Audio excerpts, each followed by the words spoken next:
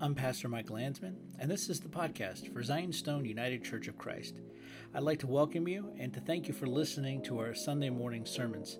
I hope that they're a blessing to you in your walk with our Lord Jesus Christ. Here's what we have for today. May the words of my mouth and the meditations of my heart be acceptable in your sight, O Lord, my strength and my Redeemer. Brothers and sisters, Christianity in America is on the decline. It is on the decline, and you might think, what a way to open your sermon today, by telling us our religion is on the decline. Hooray! Surveys from the Pew Research Center show that church attendance, belief in God, and membership in churches are on the decline, while people who identify as not nuns, no affiliation, or spiritual but religious, when it comes to faith, are slowly on the rise. And much ink has been spilled on, many blogs typed out on why this is occurring. And the reasons for this occurring is far too complicated to cover in a single Sunday morning sermon. So we'll just leave it as an observation. And in the light of the decline of Christianity in America, and indeed in the Western world, branding and marketing gurus have arisen to help for a fee, of course. Through their books and media presences, they offer advice on how to surf the waves of chaos and be effective. Church has become branding, complete with swag and Instagram personalities. And while some of these strategies have been working in some areas, the jury is still out on how effective they will be long term. As well as the question, do these strategies dilute the message of Jesus Christ and the mission of the church? In today's reading from St. Paul to the Thessalonians, we see three things that he avoided, which helped him be effective in reaching out and establishing churches in the city of Thessalonica. And I believe that these three dangers are dangers that are always temptation for the church, and are temptations for those of us who make up the church, the body of Christ. And they're temptations that we continually fall prey to. So before we take a look, I'd just like to reread the text from Thessalonians, because I think it's pretty important. And I want you to catch the three things and see if you can spot them for yourself. For you yourselves know, brothers and sisters, that our coming to you was not in vain. But though we had already suffered and been shamefully treated at Philippi, as you know, we had boldness in our God to declare to you the gospel of God in the midst of much conflict. For our appeal does not spring from error or impurity or any attempt to deceive. But just as we have been approved by God to be entrusted with the gospel, so we speak, not to please man, but to please God who tests our hearts. For we never came with words of flattery, as you know, nor with a pretext for greed, God is witness, nor did we seek glory from people, whether from you or from others, though we could have made demands as apostles of Christ. But we were gentle among you like a nursing mother, taking care of her own children. So being affectionately desirous of you, we were ready to share with you not only the gospel of God, but also our own selves, because you had become very dear to us. So we know here from what St. Paul says that he and his companions had suffered in their time at Philippi due to shameful treatment. And in spite of that suffering, he still came to them and declared the gospel with boldness. And that's the story in the book of Acts. One of my favorite stories in the book of Acts is St. Paul and Silas in Philippi. And St. Paul is walking through the marketplace the one day after he's been preaching the gospel, and there's a girl possessed by an evil spirit who walks behind them or before them saying, "These men are servants of the Most High God who will show you the way to salvation." And as we see in the Gospels, the last thing you want is a demon testifying to who you are, which is why Jesus told demons to shut up. Right? Jesus would cast demons out of people and then say, why are you coming to bother us, servant of the Lord? Why are you coming to torture us before the time? And Jesus would say, shut up and come out. So St. Paul, grieved in his spirit, casts this spirit of divination out of this girl and immediately gets arrested because he's now destroyed her master's business. Gets put in jail, unlawfully whipped and flogged, and put in prison, miraculously freed by an angel. And that freedom leads to the conversion of the Philippian jailer and his entire household. That's what he experienced in Philippi. In the midst of great suffering, he also had a great harvest of souls. And we see this lesson already that we should all integrate, right? Declare the gospel with boldness and purity of heart, in spite of suffering. Because without that purity of heart, which sometimes can only come through our suffering for the sake of Christ, we would fall into the categories that he's going to point out to them. And suffering for Christ is at times one of the greatest witnesses the church has. It's powerful, and as Tertullian once remarked, that the blood of the martyrs is the seed of the church. And boldness, oftentimes supernatural boldness, comes at the most unlooked for times that emerge from times of suffering. And I think even though Christianity is on the decline in America, and even though many popular forms of Christianity start to look either like theater or capitulation to the values of our culture, true faith survives and thrives even in the midst of that. And I think in the coming years, months and years, that we might even begin to see suffering on account of Christ in the church. But that will bring about, I think, more and more conversions to the faith.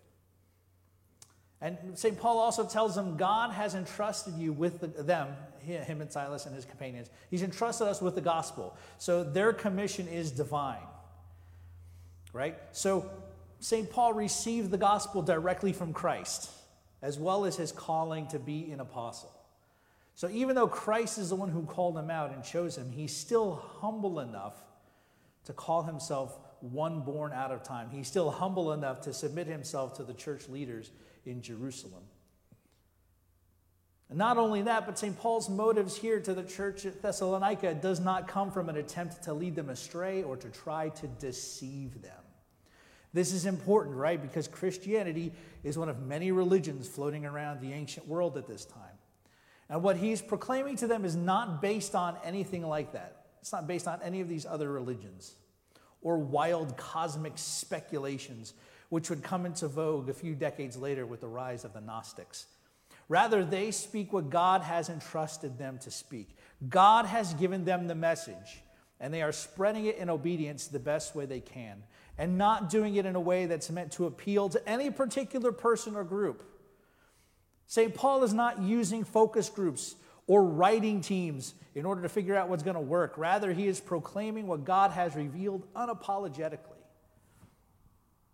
And I'm not saying that you can't use guidance from focus groups, but I think we might be getting a little misguided if we're using focus groups to determine the scope of our outreach. Because then you wind up focusing on one narrow slice. And if you focus on that one narrow slice, who takes care of the rest of the pie? So the first thing we see here that we need to avoid, the first temptation that St. Paul skirts by and warns us against, is flattery.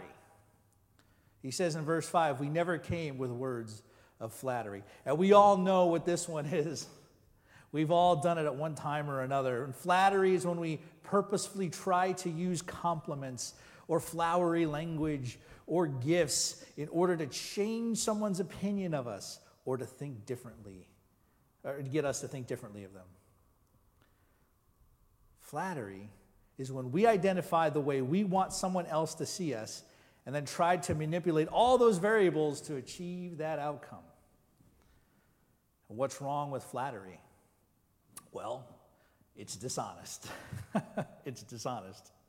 Have you ever experienced flattery of any type? It kind of feels really good, right? Who wouldn't want to be told over and over how amazing and how wonderful you are? It's a great feeling, even if people don't mean it. And sometimes you know that they don't mean it, but it's still nice to hear how great you are and how wonderful you are. But there's always a price tag attached to flattery that leads into greed, which we'll talk about in a minute. And flattery is a tool for someone who wants something. And this is a double-edged sword because some people see through flattery, but many of us, even though we might be able to identify it, might still let it go. Flattery means that we can never be sure that the flatterer actually means what they are saying, creating an atmosphere of suspicion. St. Paul is having none of this, and he points out to them he did not use it to proclaim the gospel to them. Imagine if he had. It would have had the opposite reaction, and he would have never helped them, as God does not work through flattery. We're good? Sounds okay? Okay. The second one, greed, nor with a pretext for greed. Greed takes many forms, not just the overwhelming desire for money or power. It can play itself out in other ways. And I'll never forget this. My friend, he might be watching this morning. If you are, hey man. My friend Silas and I, one time, we really wanted to get the new iPhone 4. Right, to just give you an idea of how long ago this was, because I think now they just released the 12. But the iPhone 4 was it. So the original iPhone, which I had, was great, right? But the back of it was like aluminum, and then they moved to the 3GS, which was the one that had like a plastic background. It was kind of like kind of blobbish, right? But the 4, this was the next magical thing. It was aluminum. I think had aluminum like around the edge, and it had glass on the back and glass on the front. Beautiful looking phone, right? And we had to have it. We had to have it. So we went to the mall early in the morning, only to find a crowd of people out and the mall locked. So we went and got breakfast burritos, and then we came back. And when the doors opened, I will never forget this. We didn't do this because we're not greedy. But people ran, pushed through the doors, and ran to get to the Apple store, pushing each other out of the way. Fortunately, nothing really bad happened there, but people were running and trying to get there first to get in line just so they could get their hands on the iPhone 4. We did not get our hands on it that night because we didn't run. But greed, greed. People, even though they probably didn't need it, wanted it so bad that they ran like their lives depended on it just to get another place in line. And greed is also tied in with covetousness. Remember the 10 commandments that we just went through? What was the last one? Thou shalt not covet. When we covet something, we set all of our mental energies into doing what we need to do in order to acquire it. For some, it could be getting the latest, greatest phone. For some, it could be pursuing material success at the cost of all else. For others, it could involve the active swindling of people to enrich oneself, like Bernie Madoff or Jordan Belfort. St. Paul, though, is not motivated by greed. He is not tailoring his messages in order to gain wealth, right?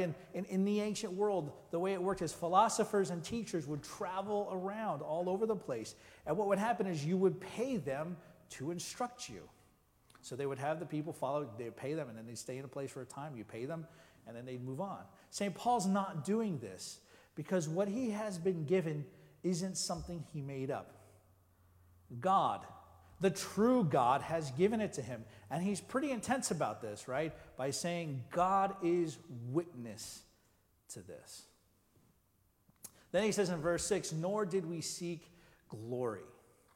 Nor do we seek glory. Does anybody out there watching remember Hipstamatic?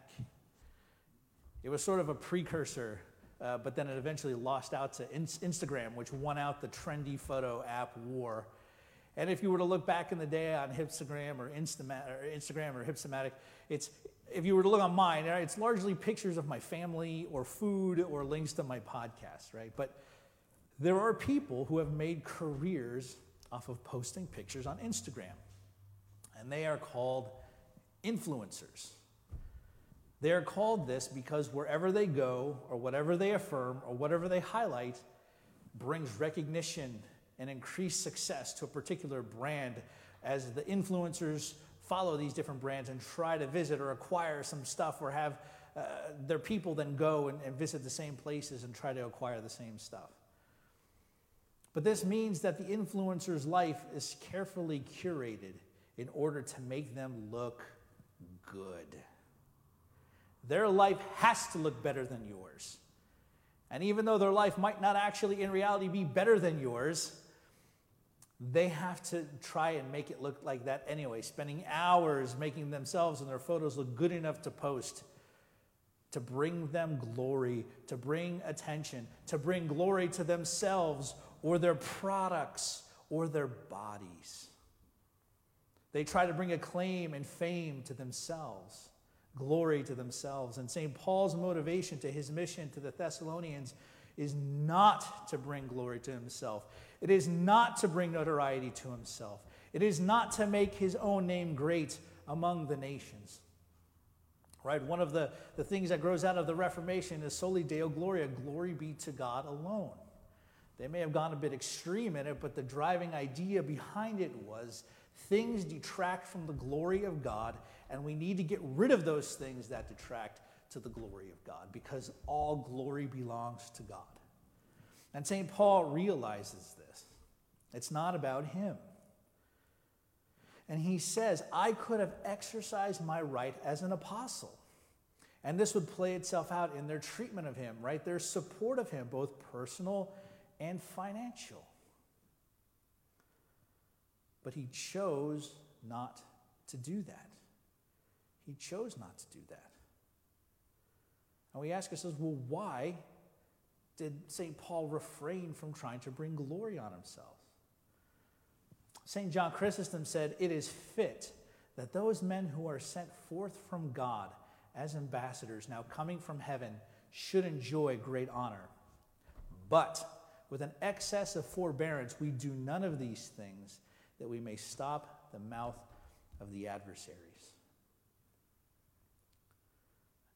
In my life, in the circles that I've traveled in, I have heard wealthy ministers, wealthy pastors and preachers say, well, I'm reaching out to the rich. How in the world can I hobnob with the rich and witness to them if I'm not rich myself? How can I sit down in first class with this businessman and share the gospel with him if I don't have access to the first class seats myself? Unless I can roll with them, then how am I ever going to reach them? How are they ever going to believe me? So I need these Gucci pants, and I need these $2,000 shoes and a $10,000 Rolex or whatever, because that gets me in the club. Because if I'm just wearing a Movement watch, or heaven forbid a Fossil watch, and if I'm wearing Allbirds or Skechers, they're not going to listen to what I have to say. St. Paul, though, he refrains from trying to draw glory to himself because he was not an influencer. He's not a tyrant. He said he was gentle towards him because that's what they needed, and that was his model. He would support himself financially by making tents in order to not be a burden when starting new churches. And we have to realize St. Paul was so well educated, not only in Judaism, but he also quotes the philosophers of his day. He quotes poets of his day. In him we live and move and have our being. St. Paul didn't make that up. He's referring to pagan poets and philosophers when he says that. Very well educated. He could have asked for a lot of money, and since he's an apostle of Christ, y'all better take care of me when I come to minister. And here's the thing, right? As an apostle of Christ, he should be taken care of. And he makes this point, right? To take care of those who labor among you. He says this explicitly. But his model when going to these new places is, I don't want anything to detract from the message of the gospel. So I am going to do things that are hard, that are difficult, that make my life more difficult. I'm going to do them for you so you can see that what I'm telling you is real, because the glory belongs to God.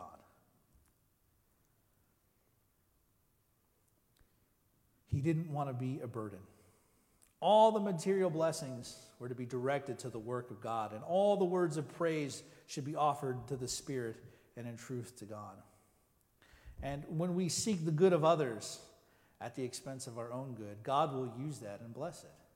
And flattery and greed and glory are still lurking today, pulling at all of our hearts and the hearts of clergy. He's died recently, but one of the most well-known modern Christian apologists in the world is shown to have committed multiple instances of unwanted sexual advances and manipulation on many women. And one major radio minister was recently fired by his church a couple years ago after behavioral issues and after it was discovered he was using the church's finances to fund his own lifestyle. All of this detracts from the message of the gospel, which is why St. Paul works so hard to avoid those traps. And if we follow his example and avoid them ourselves, then maybe our effectiveness can deepen, and maybe our nets that we cast out will bring in more and more people in need of God's grace. And like St. Paul, and like we heard in the reading from Deuteronomy about Moses and about how he led the children of Israel and how that passed on to Joshua after Moses laid his hands upon him and Joshua gained what he needed to be an effective leader. Jesus shows us the antidote to flattery and to greed and to glory. And the antidote that Jesus shows us through his own life, the answer to flattery is honesty. Right? So that remember if you remember the Gospels, somebody comes up to Jesus one day and says, "Oh, good teacher, tell me how to." And Jesus says, "Hey, don't call me good, only call God good." Because he recognizes that as flattery. Jesus was honest. He was honest. You're dead inside. Your outside looks like a temple, but your inside looks like is a tomb filled with dead men's bones. How about you clean out the inside first, fella, and then you can work on the outside. That's honest. You have turned my Father's house into a marketplace as he's whipping people and turning over tables. Jesus was honest. He didn't tell people what they wanted to hear. He told them what they needed to hear. The second thing that Jesus shows us as the antidote for greed is satisfaction. I spoke about this recently, right? But St. Paul even mentions, I have learned in whatever state I am to be content, whether I have enough food or whether I don't have enough food, whether I have enough money in the bank or whether I'm just barely making it. I have learned to be satisfied in all things. I can do all things through Christ who strengthens me, which is what that verse is referring to. Satisfaction with what we have, right? We don't see Jesus trying to acquire more and more stuff, right? More and more. I heard a preacher one time say, if Jesus was alive right now, he'd have his own jet so he could fly around. No, Jesus would not do that because that was not the goal. That was not the point. What did he say? Foxes have dens, but the Son of Man has nowhere to lay his head. Satisfied with what we have. And then the third antidote that Jesus shows us is that the glory that we seek is not our own glory, but the glory of God. The glory of God. And I think that gets back to the heart of what the Reformers were trying to do, was to dust off some of the cobwebs and say, let's refocus our attention to bringing glory to God. Because ultimately, brothers and sisters, it's God's glory that we're worried about. But here's the beautiful thing, brothers and sisters, is that any glory that we experience, right, any glory that God may allow us to even have, it's not ours, it's his. And so as a result, it should always be turned back upon the one who it's due. I'll give you a dumb example, okay? And I'll just use myself because it's easy and it won't offend anybody. So whenever somebody says, wow, that sermon you preached, that was amazing. In my heart, I'm saying, yes, I know. Wasn't that great? I spent a lot of time on that. I worked really hard. I really massaged some of the English, particularly in that part, because I wanted maximum impact. So yes, that was great. Thank you for acknowledging my great sermon that everyone's going to forget in 2 weeks anyway, because that's just the life of being a pastor, right? That's what I might be thinking inside. But I don't say, yeah, thank you. I do say thank you, right? But I don't say, I worked really hard on that. Thank you so much for acknowledging that. When somebody says to me, Pastor Mike, that was really great. That sermon really spoke to me. I always say this, thank God. Because if God uses the dumb words of my mouth to change something in your heart, that's not based on the dumb words of my mouth. That's the work of the Spirit in your heart. And that's my way of trying to make sure I stay free from trying to seek my own glory, to seek my own name, to build my own brand. The brand of Reverend Mike Landsman needs to be built at all costs. And that's not what we're about. And that's not what this church is trying to do.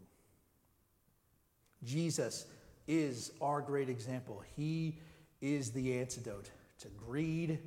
He is the antidote to flattery. And he is the antidote to our seeking our own glory. And so to Jesus Christ be all glory, together with his Father, who is from everlasting and is all holy good and life-creating Spirit. Amen. Thanks for joining us for today's podcast. This is Pastor Mike Landsman, and if you have any questions about anything you heard or would like some more information about our church, feel free to email me, malandsman@gmail.com. You can also find us on Facebook, Zion's Stone UCC, or our website, zionstoneucc.com. We have a GoFundMe set up as well for some repairs that we need, gofundme.com/SaveZionStoneUCC. As we continue to navigate the fallout from the coronavirus, I'd like to thank everyone for their continued generosity. It always amazes me how generous you've been. And I pray that the blessings of God, Father, Son, and Holy Spirit would be with you and would keep you. Amen.